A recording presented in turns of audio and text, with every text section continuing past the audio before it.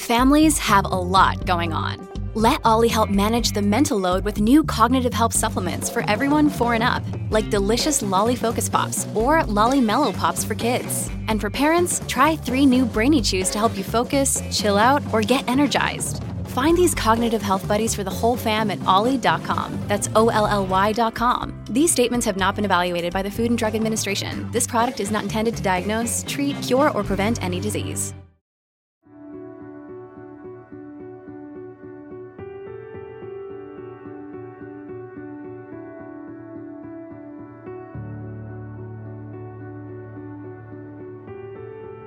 Welcome to Invisible Tears. Today, we are so excited to have Shayna Richard and Tates Nunez of Light the Way on with us. You guys, thank you so much for joining us today. How are you guys doing? We're good. Thank you for having us. Absolutely. Thank you. Of course. Anytime. So you guys started this advocate organization called Light the Way. Do you want to explain to us a little bit about that?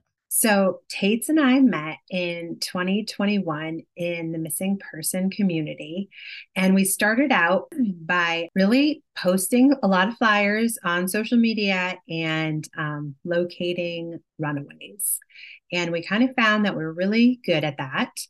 But we thought, wow, we can do more. There's a lot of missing people and people really needed help. So we're working together on the side online. Tates lives in the Midwest. I live in New England, and we were working together virtually. And we heard the foster parent of Oakley Carlson, who was a missing 5-year-old girl in Washington, speak. And we heard a very tragic story about a little girl who had been returned to her biological parents by the Washington State Department of Children, Youth, and Family very abruptly after a lot of warning signs. So she was taken away from them. Yeah. She was put in the foster system. Yeah. So she was placed in the foster care system when she was about 7 months old. And that after about a little over 2 years, she was returned back to her biological parents after her foster parents really were concerned about that. There were lots of red flags. There were warnings about drug use, about domestic violence still happening in the home. And the social workers really didn't want to hear that. They had a one-track mind that this child was going to be returned to her biological parents. And there is lots of documentation of the foster parents, Jamie, Joe, and Eric, who are amazing. We work with them just about every single day. They are Oakley's biggest advocates. They were saying, no, this is not safe. This is not in Oakley's best interest. And the social workers refused to listen. So Tates and I heard Oakley's foster mom speak once Oakley went missing under the care of her biological parents. And the foster parents decided that it was time to tell Oakley's story. So we reached out to her foster family. We really started Light the Way based on Oakley. And Oakley is truly the heart of everything we do. We learned how to be advocates. We learned how to investigate. We do what we do because of Oakley. We feel like she's the one who has led us to do everything that we do because a little girl and her family needed us to step in and help. And from that, we have learned that you need to be victim-centered. You need to be working with families. You need to make sure that you bridge any gaps between law enforcement and families to be able to be good advocates. Laws need to be focused around victims, and that we're always pushing forward ahead. There's not a day that can go by that we're not making sure that all of our missing families and our victims aren't getting their names out there. And that's kind of how Light the Way started. So we will be our second kind of birthday coming up. We're pretty proud of that we've been able to go 2 years. You've only been doing this for 2 years. 2 years, Yes. yeah. Oh my gosh. 2 years. You guys. Oh my gosh. I would have thought you guys are doing it been doing it for like 10 years because you guys are Aw. amazing at what Oh, you Aw, do. thank stop. you. Amazing. Thank Thank you. you. Thank you. We work with 14 families, and the 14 families were so honored that they allow us to tell their family stories. Most of our families we started with were in the Pacific Northwest because of Oakley's story. That's where the families kind of gathered towards us, but now we work with families kind of all across the country. We have families in New England. We have a family in Texas we work with. We have a family in Arkansas that we work with. So we have started spreading out. It's been a wonderful experience. Tates and I, Light the Way is another one of our children, really. We take care of it like it's a baby to us, and we're really we're so proud of what we've been able to accomplish, and we're so Should be. thankful for the families. Thank you.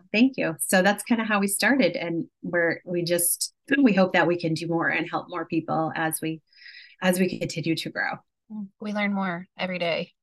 So you two are like in two separate different coasts of the country. How did you guys end up getting together to work with each other? Were you guys friends before or? Somewhat. We met in the missing community, and mutual love for David Lynch brought us together. That's often forgotten in the mix, but Okay, I gotta hear this story. we just are both big fans. I myself hadn't met anybody who was a big fan, just like Shayna, but that's just a little piece. But yeah, we came together online. Actually on Twitter, I would say, is where we found each other. We started off just sharing flyers of missing persons, and we kind of found each other. I don't know, your vibe attracts your tribe, I guess. And we just hit it off right away, messaging each other every day. And we kind of one day both were like, hey, let's take this a step further. Let's do more. And we still every day are trying to do more. We probably have a little bit more than we can handle sometimes, but we get it done. We love it. That is awesome. So, I did read this story about Oakley Carlson. Heartbreaking. Like, it kind of reminds me of Trish Haynes' story, where everybody knows who killed her, but nobody is doing anything about it. There's no justice for her. Nobody's in jail. Nobody's been charged or anything. Oakley's story was just so heartbreaking. Do you want to tell us more about Oakley's story? Yeah, I guess where we can say with Oakley's story is a bit different in the injustice is that, and we feel blessed, is that the law enforcement is very actively investigating Oakley's case, and we are lucky in the fact is that we work hand in hand with law enforcement. So the lead detective on Oakley's case, Chief Paul Logan, he's incredible. We have had the opportunity to work with him pretty close since the beginning of the investigation. He's been wonderful to us. We get tips, we pass them over to him. He's always willing to listen. He's been very helpful with making sure that searches are done. He's very excited about all the advocacy that we've been able to put out. So we are happy with how the law enforcement investigation is done. What we do have to remember and is difficult is that with a murder investigation, they get one chance at bringing the parents to trial. So we have to tell ourselves that a lot, and that's hard to bite off sometimes. And we know when the time is right, it will happen.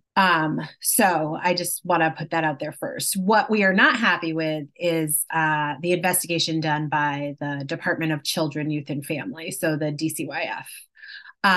They did not do the right thing from the get-go, from the time that they returned Oakley to her biological parents. So the story with Oakley is she was 7 months old, and she has two older siblings. One of those siblings is her mother, Jordan Bauer's child, with another father. And then she has an older sister who's disabled. It's a biological sister, and then a younger brother. She was removed from foster care along with her siblings. and she went to go live with the Hiles when she was about 9 months old. So till she was almost 3 years old with the Hiles. She thrived in foster care. She was the happiest little baby. If you've ever seen pictures of Oakley, every single picture of her, big smile. She has this cute little scrunched up nose. They talk about her like she was an easygoing baby. She was in dance. She was in swim. She went to daycare. She had friends. I mean, she was just like living her like best little toddler life. We've spent time with the Hiles. When you go into their house, it's pictures of Oakley. It's all the happy memories that she lived with them. Oakley was on a path to adoption through foster care. So the Hiles at one point thought that they would be adopting her. Oakley's parents were both still active drug users while she was in foster care. So at one point, the social workers believed Oakley would be adopted. Oakley's mother, biological mother, Jordan Bowers, got pregnant. And basically at that point, it kind of changed things. And then abruptly, they were told Oakley will no longer be available for adoption. She's going to be reunified with her biological parents, which was a huge shock to everybody, because how can just getting pregnant then be the best interest of this child to now be returned to active drug users and people with a domestic violence history? What we have been able to dig up through our research is that while Oakley was in foster care, there was continued domestic violence going on. Specifically with her father, Andrew Carlson, he attacked her biological mother. He was in court for this. He was ordered to do a program. He did not go to the program. And then all of a sudden he was told, okay, then even though he didn't go to program, a judge just said, well, that's fine. And it was erased from his record. I mean, things like this were just like erased from his record, but yet this child was still returned from people who were abusive. So things like this we started to uncover as we started to dig into this. As they found out that Oakley was going to be returned, she started having more visits. On one of the visits that Oakley went to, she went to a supervised visit, which means that there was a court-ordered mandated supervisor, so another adult there with them. But when Oakley returned, she had scratch marks on her cheeks. We don't know if like it was done by hand, if it was done by another object. When Oakley showed up at home, Jamie Jo, her foster mom, was like, "What's on my kid?" The woman who was supposed to be the supervisor was just like, "I don't know." So Jamie Jo emails the social worker, and the social worker doesn't acknowledge it. She just says, I'm going on vacation. Like, I'll be in touch with you when I get back. Never follows up. Jamie Jo takes pictures. She records it. She takes pictures. There's no follow-up. They're still emailing them, concerned. She shouldn't be going back. Like, we're concerned about her safety. Have you looked into this? We've heard that he doesn't have a job. How are they supposed to like take care of her? The social worker's comments are like, you shouldn't have gotten so attached. Not having a job isn't reason to not have a child. I mean, these are the responses that they're getting from a social worker. I mean, completely inappropriate. So now we're getting to the point where she's going to be reunified. It's getting closer and closer. There's a sleepover. The first or the second time she's going to stay the night. During the sleepover, Oakley, who is now almost 3 years old, witnesses a physical altercation between the bio parents, Jordan and Andrew. And Oakley was watching, Coco Melon or something on the phone. And Jordan and Andrew get into a physical fight and the phone's involved. And she comes home and she tells Jamie Jo and Eric, her foster parents. And Jamie Jo records Oakley telling it. So you can hear Oakley in her sweet little 2-year-old voice saying they were screaming at each other. And she picked up the phone and she threw it and he yelled at her and they, were in each other's faces. She contacts the social worker to tell them what has happened. And she says, Oakley loves her mom and dad. That's what she says to two people that we know have a history of domestic violence. And we know that Andrew was in court on record with a domestic violence incident that the judge just like wrote off and didn't make him complete his training. And then we know Oakley was sadly then returned a couple weeks later. Unfortunately, that was in the end of November 2019.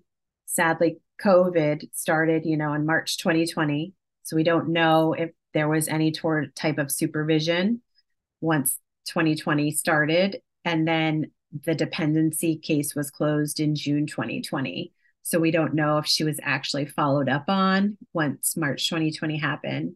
There's very limited sighting of Oakley until her grandparents saw her at Christmas of 2020, and her grandmother took a picture of her, and she looked like she had black eyes. She looked like she was very sick, kind of sullen cheeks. Her grandmother took a picture. The pictures got back to Jamie Jo, the foster mom, and Jamie Jo was like, "Oh my God, that doesn't look like my kid. I can't believe she looks so bad." Jamie Jo begged the grandmother to call DCYF. You need, there's something wrong. You need to call. The grandmother refused. The grandmother wouldn't call. She was like, "I can't make waves. They'll be mad at me." So Jamie Jo calls DCYF a couple weeks later. She said, "Look, I need to call. I'm a mandated reporter. I'm a teacher. I have to call." The DCYF gave her a hard time again. Somebody told her you could get in trouble for making false claims. She said, "I don't care. I'm a mandated reporter. This kid doesn't look good." We know that the next day, DCYF went out. They went and checked on her. We know that they opened a case from our research. We know that Andrew and Jordan refused services. Like, how can you refuse services? Like, that's not okay either. And then we know about a month later, on February 10th, 2021, that was the last sighting of Oakley. She was seen by someone associated with the family. We know that that wasn't DCYF because it was someone associated with the family. And then we know in March of 2021 that DCYF closed the case without ever seeing her. And then Oakley has never been seen again because February 10th was the last time. So they closed the case without ever seeing her. And then it continues because then in November of 2021, so 9 months later, they had a fire at their house. Their house is kind of like 2 floors, and the top floor burned. The father called and said his 4-year-old, which would have been Oakley at the time, lit like one of those like torch lighters. If you've ever seen those torch lighters, like they're not easy to light. His 4-year-old lit the couch on fire with one of those, and the house, the top floor burned. But him and his girlfriend, which would have been Jordan, put the fire out. So they don't need to come and put the fire out. They've already put the fire out, but he needed to call and report it. The house was burned. We have pictures on our website of it. It's terrible. They put up a GoFundMe. In one of the pictures, you can see a crack pipe on the floor, like a literal crack pipe. And then about a month later, everybody was kind of trying to help them at the school. The principal, who's amazing, her name is Jessica Swift. She had shown up at the house a couple times trying to bring them some donations from the school because the older sister went to school. Oakley did not. And actually in Washington, you have to be, I believe it's 7 or 8 years old before you have to go to school. So Oakley wasn't old enough to go to school yet. And the principal was like, "Oakley's never here when I show up to bring stuff. This is so weird." And she would ask about her. And Jordan, the bio mom, would say, "Oh, she's naughty. She's in her room," every time the principal came over. So she thought that was so weird. Her feelers were up. So Jessica has a daughter who is the same age as the older disabled sister. She planned a sleepover with the sister. They had a sleepover, and while they had a sleepover, the sister revealed that Oakley was no more. She started saying that she wasn't allowed to talk about Oakley. The principal thought, okay, this is not good. She ended up calling for a welfare check. Police went out to a hotel where the parents were staying the next day. They talked to Andrew and Jordan. Andrew and Jordan, the first thing they did, Jordan opened the door and they said, we're looking for the parents of Oakley Carlson, the mother of Oakley Carlson. And she pretended she wasn't the mother at first. I mean, total bizarre. Then Andrew came over and they tried to ask him, and he was like, she's with my parents. But then he pretended like he didn't know where his parents lived. I mean, his parents had lived in the same house for like 30 years, which was down the street from the house that had just burned. The top floor had burned that they were living out.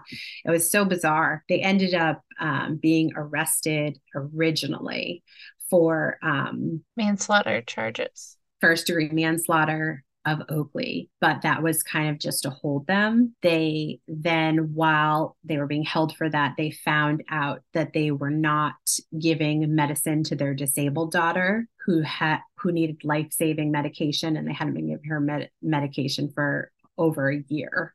And that's what they got charged with. And then they added additional charges to that for endangerment, because the older daughter, and then the younger son had such high levels of methamphetamine in their systems that they were basically ingesting methamphetamines, which is what they ended up taking a plea deal for, and were in prison and jail for a while. The father they never were charged with Oakley because they never had enough to keep them for the manslaughter or any additional Oakley charges. They both took the plea deal on the child endangerment. The father was eventually released. He only served about 8 months of his sentence, which was just disgusting. That's disgusting. Disgusting. That's disgusting. He's free and clear, living in Wenatchee, Washington.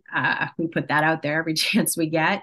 Mm-hmm. Free and clear, living life, still has not done anything to advocate for his missing child. So what does that tell you? Yeah.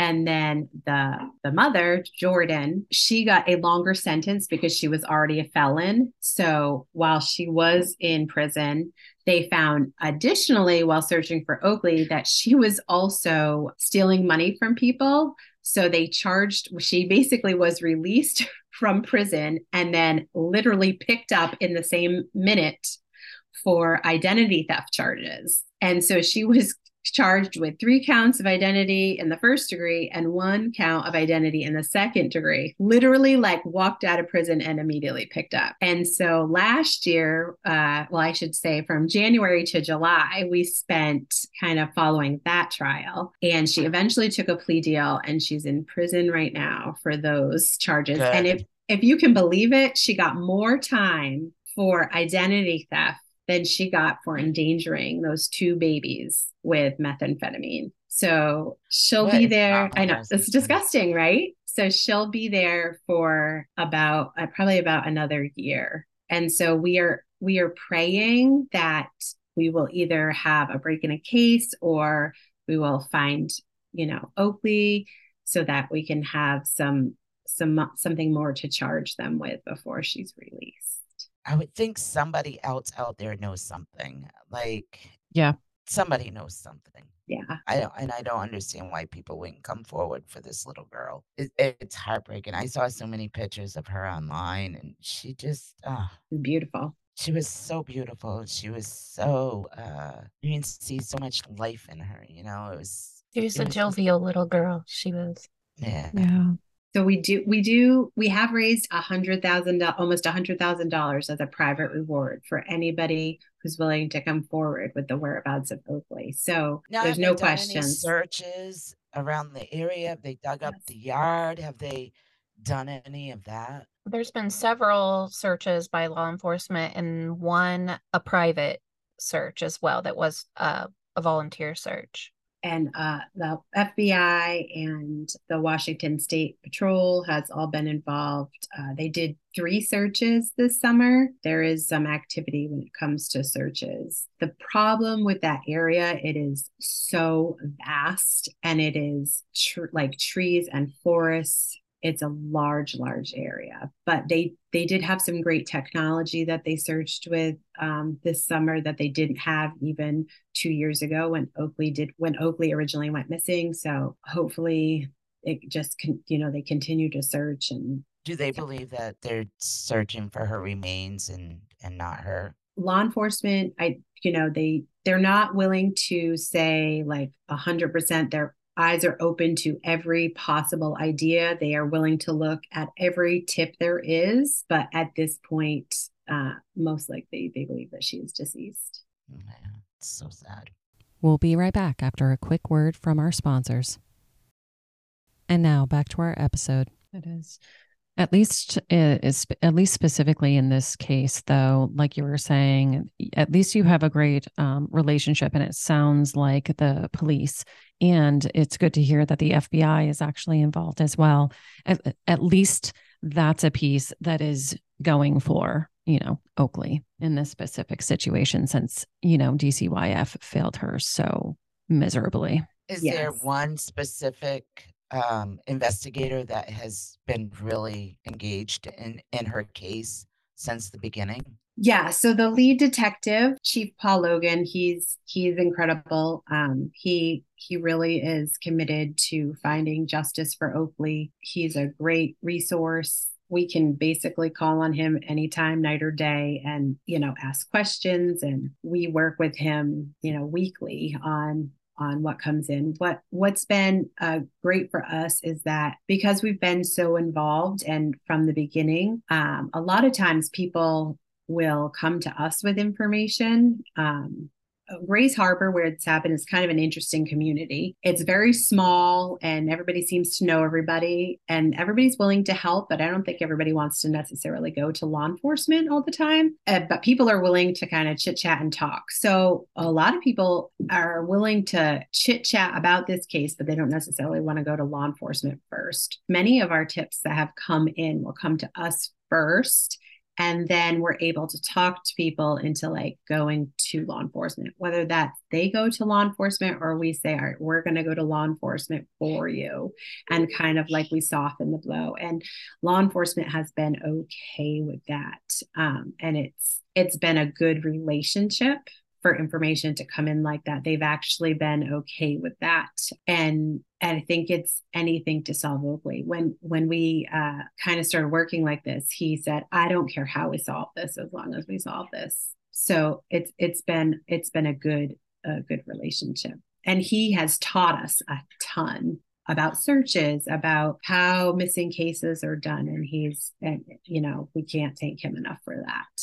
I'd like to add too that Chief Logan, I'm thankful that he's on Oakley's case, because as far as law enforcement goes, there's no one out there that wants to find her as much as he does. I mean, he will not stop until Oakley's found. And I truly believe that. That's so wonderful to hear. Yeah, it really is. Should be more officers out there like that. Totally disgusted with DCYF. Has there ever been any repercussions for that particular person that returned her back to her biological parents? If by repercussions you mean a promotion. Really? Yeah.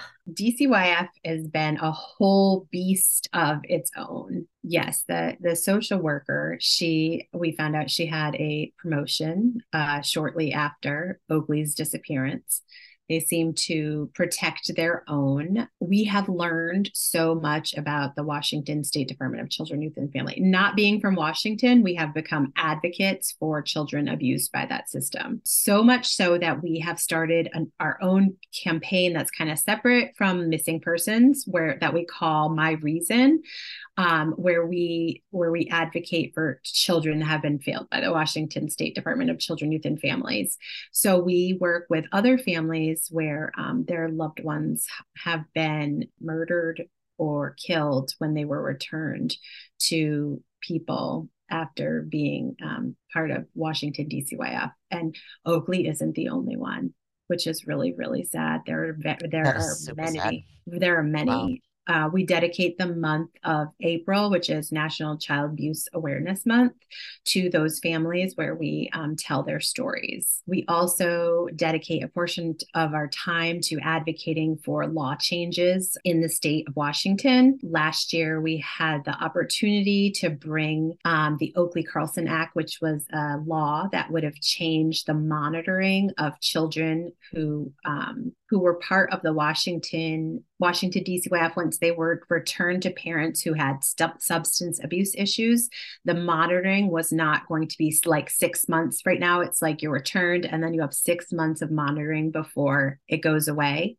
So the law the law that was coming forth was called the Oakley Carson Act. And what the law stated that instead of 6 months of monitoring for drug tests, those families with substance abuse would have had 5 years of monitoring. So you would have to take drug tests for 5 years. That should be national. Right. I mean, right? That Like should it be would make national. that would make so much sense in a lot of states. And we got to testify. We got to testify in front of the committee, which was amazing. Oakley's foster mom, Jamie Jo, gave this incredible speech at the hearing. And then one of our other families, this little girl, her name is Hazel Homan. She died when she was returned to her father and her father's girlfriend. And the father's girlfriend is in prison now for 34 years for killing Hazel. She also testified. Other family members of Oakley's testified. I mean, it really was powerful. We got to testify. And then the bill died in committee. So it was really sad. We didn't get far, but that doesn't mean that this year we're going to try again. We've found other sponsors who are going to try and sponsor an amended bill to see, people thought 5 years was too long. So can we go for 36 months? Like if the years thing sounds too long, can we change it to months? And will that sound better? Like, right. Yeah, exactly. We try that. So that's something that we're going to try and do. Tates and I often attend. They have the DCYF Oversight Board Committee meeting. Tates and I try to attend those. So we sit there with the head of the DCYF. His name is Secretary Ross Hunter. He is the most painful man in the world. He does not care about vulnerable children. He has no idea what's going on in his departments. But there's also legislators who sit there and attorneys who sit there. And we just constantly sit there and bring up Oakley's name till we're blue in the face. So these people understand that we're not just talking about numbers. We're talking about a little girl who was failed by your system. And you need to do something because this is happening to other kids too. And even since this has happened to Oakley, we can count 5 other children who have died in foster care since then. And I mean, if once it happens to one, if you don't change something, then it's not okay. Like you've got to fix something. DCYF in Washington is a disaster and something has got to change. I mean, and we know, it's like this all across the country. And yeah, it's just sad. Yeah, New Hampshire is no better. We had a little girl that went missing, that was missing for 3 years? Harmony? Is that who you're talking about? Yep, Harmony. Then they finally stepped in, but DCYF did nothing to, check up on her case or anything. And they were in the system too, weren't they? The parents. Yeah. So, and that's New Hampshire. There's been a lot of stories about DCYF in New Hampshire that are not good. I think we need to, as a society, we need to start talking more about the failures of DCYF in every state. I mean, these are children. They have no choice. They're not given a choice whether they live with their abusive parents or they don't live with their abusive parents. They're not giving any choices whatsoever. It's the court system and DCYF making these decisions for these children. And if you're going to make a decision like this for these children, make a responsible, decision.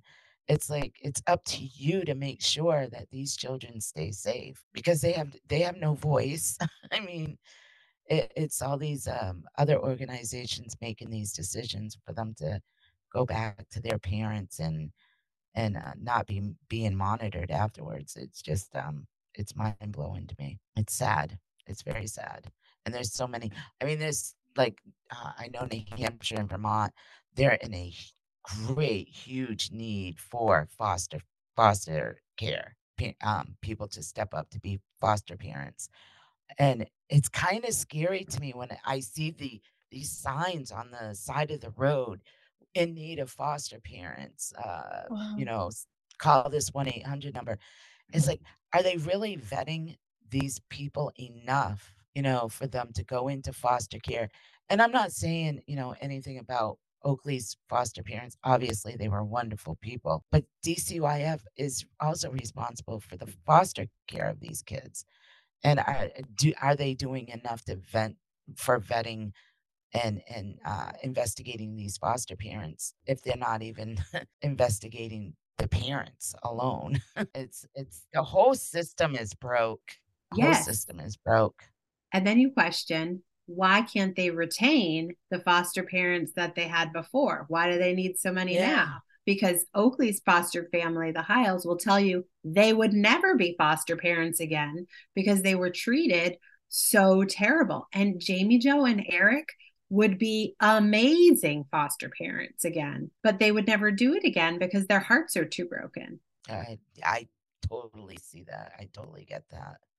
And it's too bad. It is too bad. With you guys, have you seen foster families act more like the Hiles, or are they kind of the outliers with how foster families treat the foster kids that are taken into their care? So the people that reach out to us are always the families who are like the Hiles.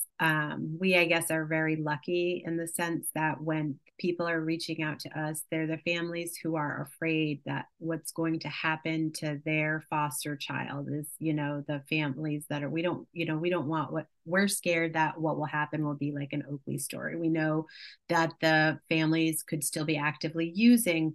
No one's listening to us. Though those are the type of foster families that reach out to us. None of the missing stories that we have are stories where kids have gone missing in foster care that we are working. I mean, have we read stories like that? For sure have read stories like that, but we don't have any stories that we've worked with. When we work with families on the My Reason case, all those stories are kids that got returned to their biological families and then went missing. Or deceased, unfortunately. Yeah, or deceased, yes. Deceased. We did have an investigation. Another thing that we do for Oakley's story is that we fight for an investigation to be done into her DCYF case. That's another one of our kind of call to actions. So we originally had fought for that, and they did an internal state investigation. And of course, it came out that there was no wrongdoings, which we know is not true because we have proof that there were wrongdoings.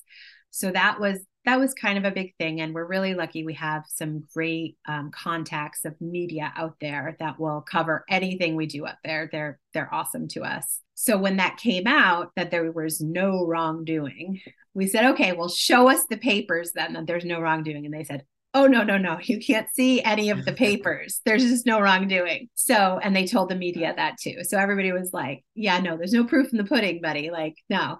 So that came from the governor himself that there was no wrongdoing. So now our next call to action that we've been working on since September of 2022 is to have a independent investigation. So like not an investigation by your people, like someone that's separate from us, separate from you, that will do an independent investigation and that will look at all of the records. So we do that. And then we ask people to write an email every Thursday and ask for this independent investigation. We have like letters on our website that are just, cut and paste so nobody ever has to think and write it themselves. We got you. You just got to send it. Every once in a while, we'll get like a big push of them and the governor will come out and kind of like make a form letter and be like, I've looked into it. There is no wrongdoing. So we know that we bug him every once in a while. So we kind of like that. We know that eventually we'll like get a little bit of a push. It's just not enough yet. So we know that like you just let them know that you're not going away. Exactly. Exactly. We know that he knows Oakley's name, We also put an ad in so Olympia is the state capital out there. We also put a big full page ad in the paper on the 1-year anniversary last year since she had been missing, or the 2-year anniversary since she had been missing, had been last seen. And one of the sad things about the abuse that Oakley endured is that and it's in court documents, is that her bio parents starved her. They locked her in a cell, and DCYF had all this information and did nothing. So we put a full page ad with Oakley's face and said, like, Governor Inslee, can you hear me now? I was starved, I was beaten, I was locked in a cell, and we put it in a full page ad right at him. I love that. Love that. Make him see it. And that was her foster mom's idea. Like, it was awesome. Like, so we're not giving up. Like, we will be here until the end, and we will keep coming. So I believe that. You guys are a force to reckon with, I'll tell you. I know that you guys also work a lot with Julie Murray with Maura Murray's case. You had just gone to Julie's meeting with the AG office a couple of weeks ago or last week or whatever, and she said that you went with her, and yep. she was so happy that you did, and she had a lot of good things to say about you. That's how we met you, was through Yes. Julie. Yes. And we met you because we had a call to action. Yes, we did. We had a rally up at the AG's office in New Hampshire Yes. because we were not very happy with them. And you guys helped us so much. I am so grateful to you guys because you guys did. You guys helped so much. And I'm glad Julie included you guys with that rally with us because we didn't know what we were doing and we were putting it together in like 2 months. It was crazy, but it was an amazing rally because of you guys. And I'm so thankful for that. We're so thankful to be a part of something like that. Absolutely. We're still hoping to make change for you guys. We're looking forward to some future stuff. We were just talking about doing another Zoom together and listening to everybody's updates because I actually got an update. I actually went and met with the state police that come to find out he is actually investigating my case, actively investigating my case right now, and has been for a couple of years, and also has a person of interest in my case, which I haven't heard that in 30 years. so so yeah, good things did come out of the march. Very good things for me. You guys make me want to be a better advocate for myself. Oh, Jane. That means so And much. you guys are advocating for other people, and here I am.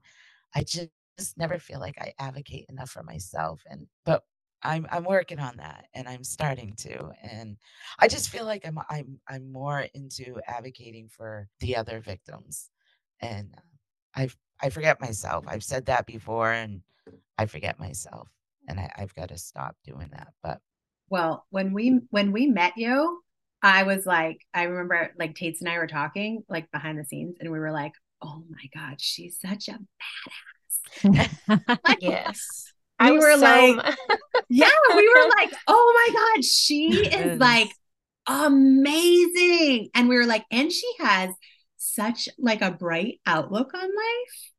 We were like, how does one do that after you survive that? I mean, I'm sure you have your days because everybody has their days, but we were like, you are like a glass half full type of girl. And you're like so strong. We were so impressed by you and like what you bring to the table for other victims and for other survivors and for family members. And then just seeing you at the rally and like all of your glory. I mean, yeah. you did absolutely amazing, and we are so honored to be at the table with all of you guys and to be able to like move forward for everyone.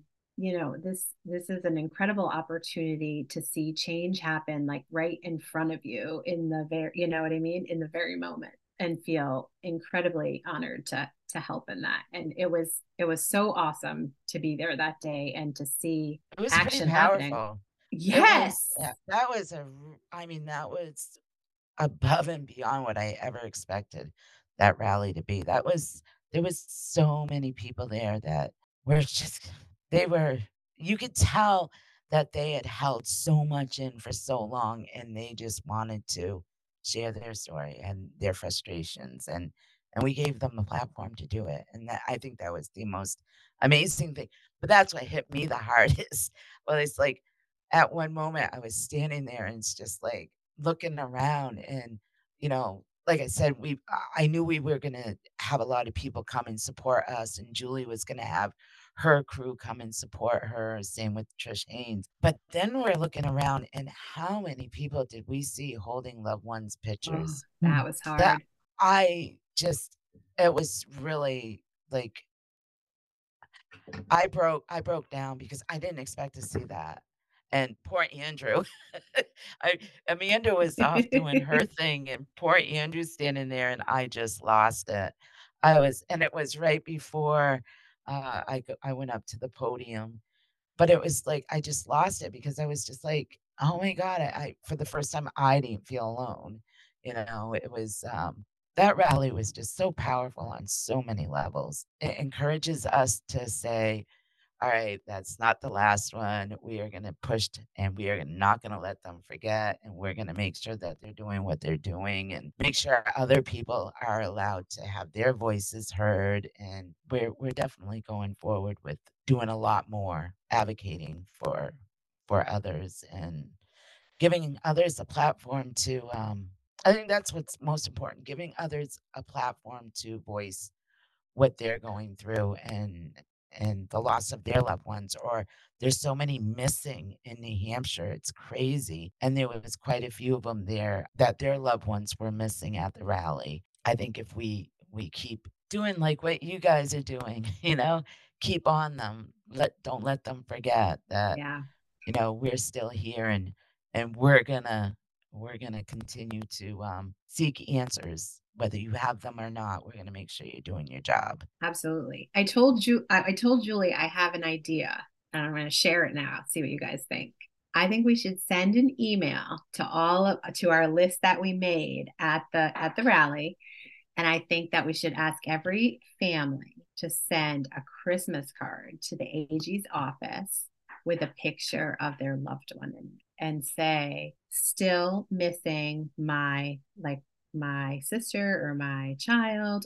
And I think for the New Hampshire, for the Connecticut Valley, we should send like all of the pictures in one, including your picture. And we send them These are all. still unsolved. Uh-huh.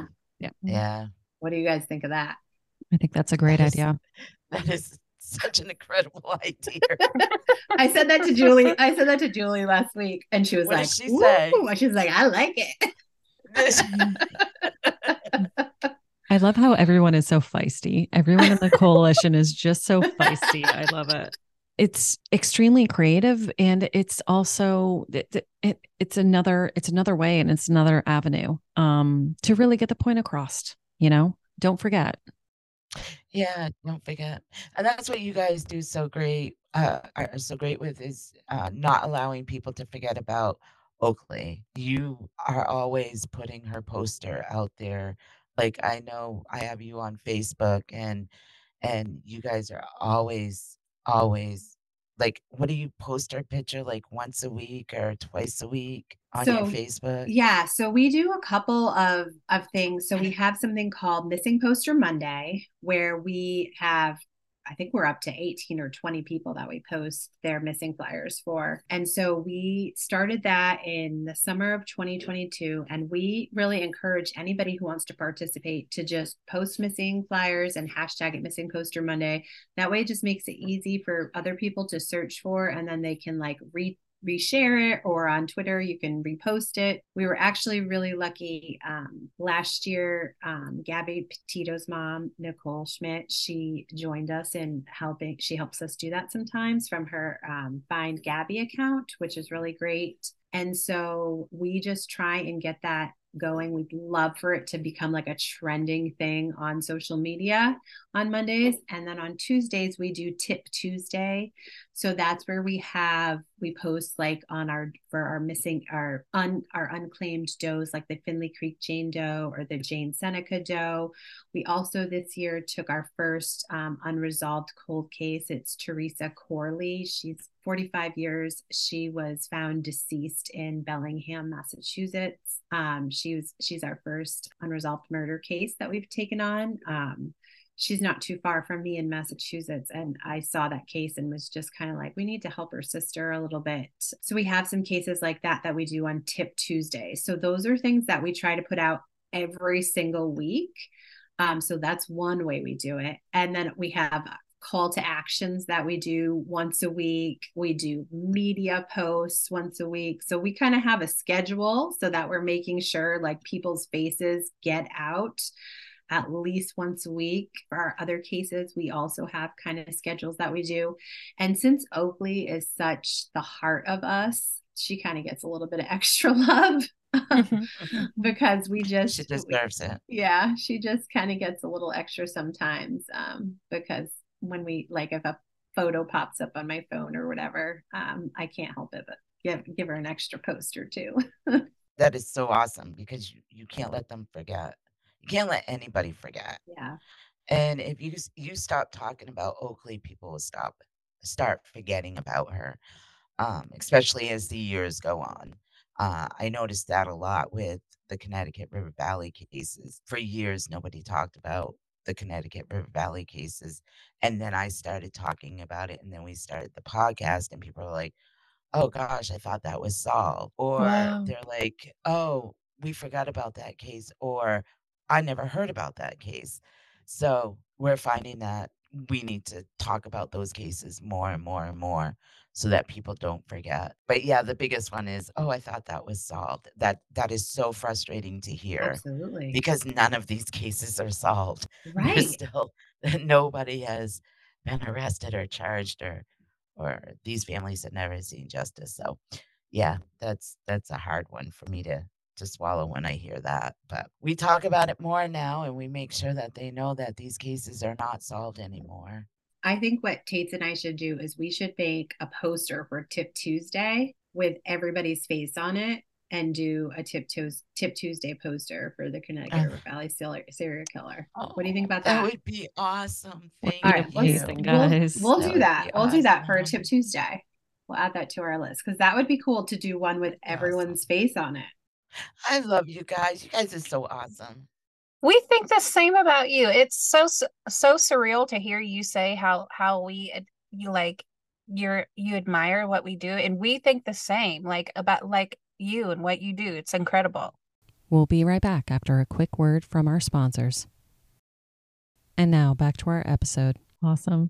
As you guys just brought up that, so thank you so much for outlining, like I had seen the missing poster Monday that you guys always do on Facebook. The Tip Tuesday is great to know about that you guys are doing that. And thank you so much for creating a Tip Tuesday for the Connecticut River Valley cases. That's awesome. Do you guys want to actually speak a little bit more about so I know that you've talked about Light the Way and your organization and sort of, how it formed, but some of the specific resources that you can actually help with and that you have helped with in the past, do you guys want to actually talk a little bit about that? Because I think that just in our relationship with getting to know you guys, I think I was a little bit surprised once I started understanding all of the resources that you guys actually could offer us in the form of help with the coalition when we were forming the coalition. Visuals, websites, that sort of thing. Do you guys want to speak a little bit about that just so our listeners can understand, some of the things that your organization is doing as far as resources go? First of all, every missing person or unsolved is entirely different. And everybody needs something different. We have some families and persons that we just advocate for. So we just will put out their flyers, make sure people are seeing their faces, making sure that they're not forgotten. Sometimes we create the flyers, sometimes we use flyers that are already created by law enforcement, but usually we'll create our own flyers. So we do that. We create flyers. Advocacy, that's our number one thing. Just making sure people's faces are out there. For a few of our persons, we create websites. I may or may not be working on a website for the New Hampshire. It's kind of been just sitting there for a few minutes, but I have been doing a little something on that. Help me out, Shayna. We honestly wear so many hats. I sometimes forget the things that we do. Okay. So when we're talking about doing like advocacy work. We'll also do like media stuff. So we'll reach out to media, we'll create those relationships, whether that be with news reporters, podcasts. We'll do that. We'll make those connections for families. Like Tate says, we'll do flyers, websites. We also will do some investigation type things if families are looking for that. We also do work with law enforcement. We have some relationships with certain law enforcement. With the city of Olympia, we work with their lead detective on their runaway cases. So he will connect with us and say, I have a runaway case. I need some help with the social media. He's not as versed as looking at their social media. So he might connect with us and say, I need you to dig in on the social media. Here's the family contact. They're going to give you some information. Can you dig in and look through their social media? We also work with law enforcement in Oregon and in Washington and in Texas. We work with a couple of different agencies. We've been priding ourselves on the fact that we're trying to create better relationships with families and law enforcement to kind of bridge that gap where it kind of seems to fall apart. So we've been really working on that in the last year to kind of make relationships better. We have found that it is much easier to do on the West Coast than the East Coast. So I'm not really sure if there's a mentality of like the West Coast is just more open to that more like team collaboration. Let's think of this as like a think tank. Let's all come to the table. But we have been very welcomed at the table on the West Coast. People are just kind of like, yeah, come on, bring us your ideas. Let's work together. And obviously from your own experience, you know how it is on the East Coast, but I'm still going to show up on the East Coast and I'm still going to advocate for my families that I'm working with, whether or not they like that, you know, that's still our job. We also have been, especially with advocacy, we have been working on laws, legislation. So we have a couple of people in the Washington legislature that we sit down and have meetings with. That's kind of a new advocacy adventure for us that we've been learning a bit about. We have been planning rallies. We've learned a lot about that. We've planned different types of rallies. So we've helped with rallies that are at jails, like in Oakley's. We've helped the families with those. But we've also planned one centered around just child abuse. And then we helped with the one that was very victim-centered and survivor-centered, like the one in New Hampshire. We also have, I just had one in my head that went away. Oh, and we helped with fundraising. We helped to raise almost $100,000 for Oakley's reward fund, which has been absolutely amazing. We honestly have learned how to do that. I mean, all of us have probably, Tates and I both have done fundraisers for different things. My husband has run a bunch of marathons. I have helped to do those types of fundraisers, but raising $100,000 has been great, especially when you don't live there and you're kind of raising it virtually is kind of wild because we have some awesome volunteers who do the work out there and then we kind of help organize it. We did hold an auction, a one-night auction out there. I flew out there to help and we raised $50,000 in one night. It was amazing. Holy crap. It was unreal. That is amazing. And Jamie Jo, Oakley's foster mom, she really campaigned and really led the event. I was there as a support person. Tates was leading like the social media and we did a lot of stuff beforehand. Jamie Jo was like the leader of that. She was amazing. And that community, they show up for Oakley and it's a tiny community. Yes. That community, they show up. They want answers. They want those parents in jail and they want answers. So that was really amazing. And then we helped that community search that was for Oakley, the community search. We helped to plan that too. You guys do everything. We really do. Do everything. You really do. We have really learned, that's why when we say Oakley's like the heart of Light the Way, we have learned how to do everything with her case. So we have a lot of people to thank for that. We have the Hiles, like the foster parents. They have let us in. They have let us love on them. They have let us love on Oakley, but they have also like let us learn to be advocates. And we're like so grateful for that. Like we love them so much. They're such great friends. We have law enforcement to thank because they've let us do that. Like we do billboards. I forgot about billboards too. There's a lot. Yeah. Should like we keep going? Yeah. I know. Like what else do we do? We help plan vigils. We Yeah. attend meetings when possible with family members because they need that support, you know, whenever they're attending, you know, with Julie and Oakley's foster mom. So like we've learned a lot. Everything we've learned, we've been able to then like use with someone else and like pass on the knowledge and like become better at it. So I think it's just been such a wonderful experience. And we hope that we've just been able to like help as many people as possible because that's all Tates and I want to do is be helpers. That's like we're like the, you know, the Mr. Rogers look for the helpers. Tates and I, we're always like, we just want to be the helpers. That's all we want to do. It's kind of selfish, really. We do it for our own to be helpers. I don't believe that whatsoever. See that being selfish whatsoever. Not at all. Everything you guys do, oh my gosh. I mean, it's like you, and it's all volunteer.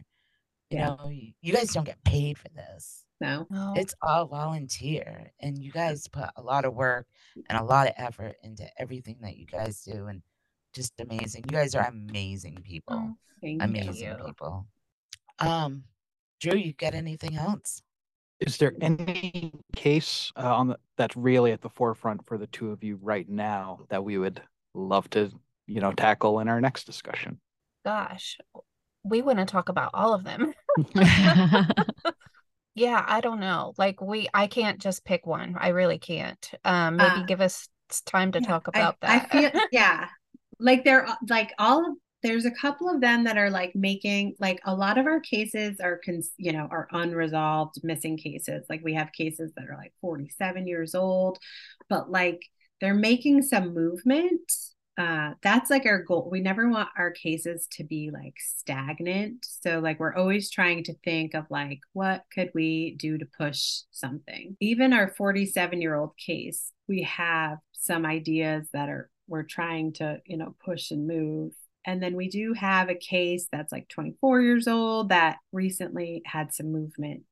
So yeah, let us think about which case would make most sense to. And we have a new one too that we haven't really started talking publicly about yet, but we'll save that one for later because we still have some family. We need to talk to the family a little bit first, but yeah, there's a few that are coming to mind. I'm looking at their faces over here. I have their faces on this side of my computer, and I'm like, definitely a few of them that could use some love and extra attention. But that's what we're here for. Yep. And, you know, we would love to have you guys on more. We look forward to that. And this way, we're loaning you our platform to get their stories out. Thanks, and guys. Thank you so much. We definitely want to have you guys on more so you can tell these stories. Be the voice for the voiceless. Make sure people don't forget them. Awesome. Thank you. Thank you so much for this. Well, thank you guys so much. We'll give you guys time to think about who you want to talk about on the next time that you guys are on. Okay. Yeah. Perfect. Yeah. Because we have a couple. They're like, I want to pick somebody who's like making some movement. That would make sense. Yep. Yeah. Anything else, guys? I don't think so. What do you guys think about that idea though for the pictures? I think it's a great idea. Oh my God, I love that. Because you can put the note of like, hey, AG, we're thinking of you this holiday season. Are you even thinking about us? Right. It really sort of digs it home. Right. That has to be the wording. I want to address it to Formula. Nobody else but Formula. So okay. I like it. Yeah. I like it. Yeah, I love that idea. That idea. So where can people find Light the Way? Let's get the website. Yes, our website is lightthewaymissing.com. It has links to all of our other social media. Please don't ask me all of our links because I'm sure you're on all the social medias and Yes. the Yes, website's we are. perfect. We'll Yes. make sure and put our, obviously in the episode description, we'll make sure and put the actual website in there too. So Thank Yeah, you so the much. website and all your links, and we'll Awesome. definitely do that. You guys are the best. you're the Thank best. you guys. You guys are awesome. Oh my Aw. gosh. You make the world a better place for sure. Oh, Oh, that's so kind. I'm gonna cry when I get off here. So we don't want to make you cry. We want to end on No. a high note. No, good tears. You guys are Good so tears. sweet. Thank you so much for this opportunity to share. Where Oh, thank we you. Thank you. Thank you Thank guys. you very We appreciate much. it. We Yeah, and we'll appreciate it a lot. definitely schedule something because I love the idea of you guys coming on and telling the story of, we told the story of Oakley. So then it's coming on next time. And who's the next one that's really tugging at your heartstrings? Because it was great. Absolutely. I've actually didn't know anything about the Oakley case. So it was Mhm. really great to hear that overview from you. And it'd be awesome to Yeah. hear that about everybody else you guys are covering. Mhm. Yeah. Thank you. Yeah. Yeah. Yeah. Oakley's story is so sad. Yeah. Yeah. I Her- didn't realize you guys had Heartbreaking. 20 cases. Did you guys say 20? So we have 20 four. people? We have 14. 14. Okay. Sorry. Yeah, we have 14, but soon to be 15. Wow. We have That's a family, new family. Her name is Barb Cotton. She was a teenager that went missing from North Dakota. We have a meeting with her family next week. Wow. But do you guys know I don't know if you saw, but there's a woman who went missing when she was 2 years old. Her name was Melissa Highsmith. It was solved by DNA. She was a NCMEC baby from Texas last year, and they solved her case through DNA. She was taken as a toddler when she was 2 years old last year. So the woman who solved the case through DNA, she's a genealogist. The woman who solved the case and found this woman, her cousin by marriage is this Barb Cotton, and she helped to solve this case. So we're going to be working with this woman who's the cousin of the, Oh, wow. Isn't that crazy? That is. Yeah, it is. We were like, what? Yeah. And we have Wow. 14 families that we work with directly, but we do advocate for several others as well. Yeah, you have been putting the Sinclair's posters up quite a bit. We so Yes. appreciate that. Oh, They yeah. need so much attention. I mean, They do. it's I know. that That's they're so- old case, but we want to make sure that they don't get forgotten too. Absolutely. Yeah. Yeah. So yeah, when you guys put those up, I always smile when I see that on my Facebook. It's like, thank you. That's Appreciate sad. Your that. story's sad. Yeah. Another solvable one that should be I solved. know. No kidding. Yep.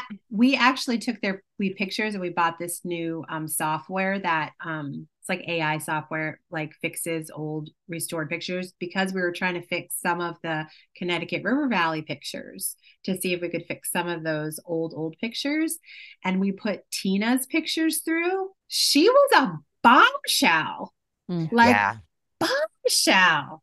I wish I would have had the software before the t-shirts and billboard, but Yeah, we fixed those Connecticut River Valley serial killer pictures up. They look so good now. yeah. Really? Yeah, Can't wait till- to see them. Yeah. I can't Actually- wait to see them. Tate's, actually, maybe you should send some of them. I will do that. Yeah. Thanks, guys. I know. They even fix pictures. Yeah. They- Is there There is- anything you don't do? That you Super don't women. Not really. You are. You call me Not at all. badass. You're badass. I'm gonna send you guys capes. You know.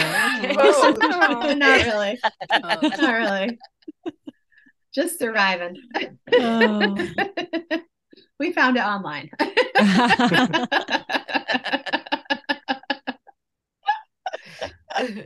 Yeah, I would love to see them. That'd be awesome. Yeah, no, but we were impressed because they really cleaned up like old pictures, because we have one of our cases that it was like the 24th anniversary and wanted to clean up some of her pictures, and we were like, oh my God, this like fixed the pictures. So we tried it on the old pictures of your old pictures for the Connecticut River Valley serial killer, and we were like, oh my goodness, it was amazing. Wow. Amazing. Yeah, it was awesome. Well, thank you all. Yes, thank you.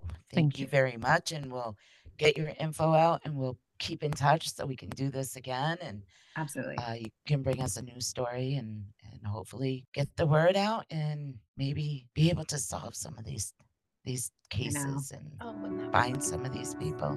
That would be great. Thank you all so much for listening to this episode of Invisible Tears. Make sure you subscribe to our podcast to hear all future episodes. Click into our link tree too in the episode description to find and follow us on all our social medias. And it also links to our website, invisible-tears.com, where you can keep current on any events that may be coming up, read more about Jane and the team, and read more about all the Connecticut River Valley unsolved cases. If you want to learn more about my wellness practice, Guided Path Wellness, head to guidedpathwellness.org. There you can read more about me and my certifications, more about the Reiki and coaching services I offer both in person and remote, and read all about my products for sale that I make through the practice. Feel free to utilize the Contact Us section on the website with any questions, or utilize that free 15-minute consultation booking button if you have any questions about what might work for you. Evil may exist in this world, but we will not let it win. See you next episode.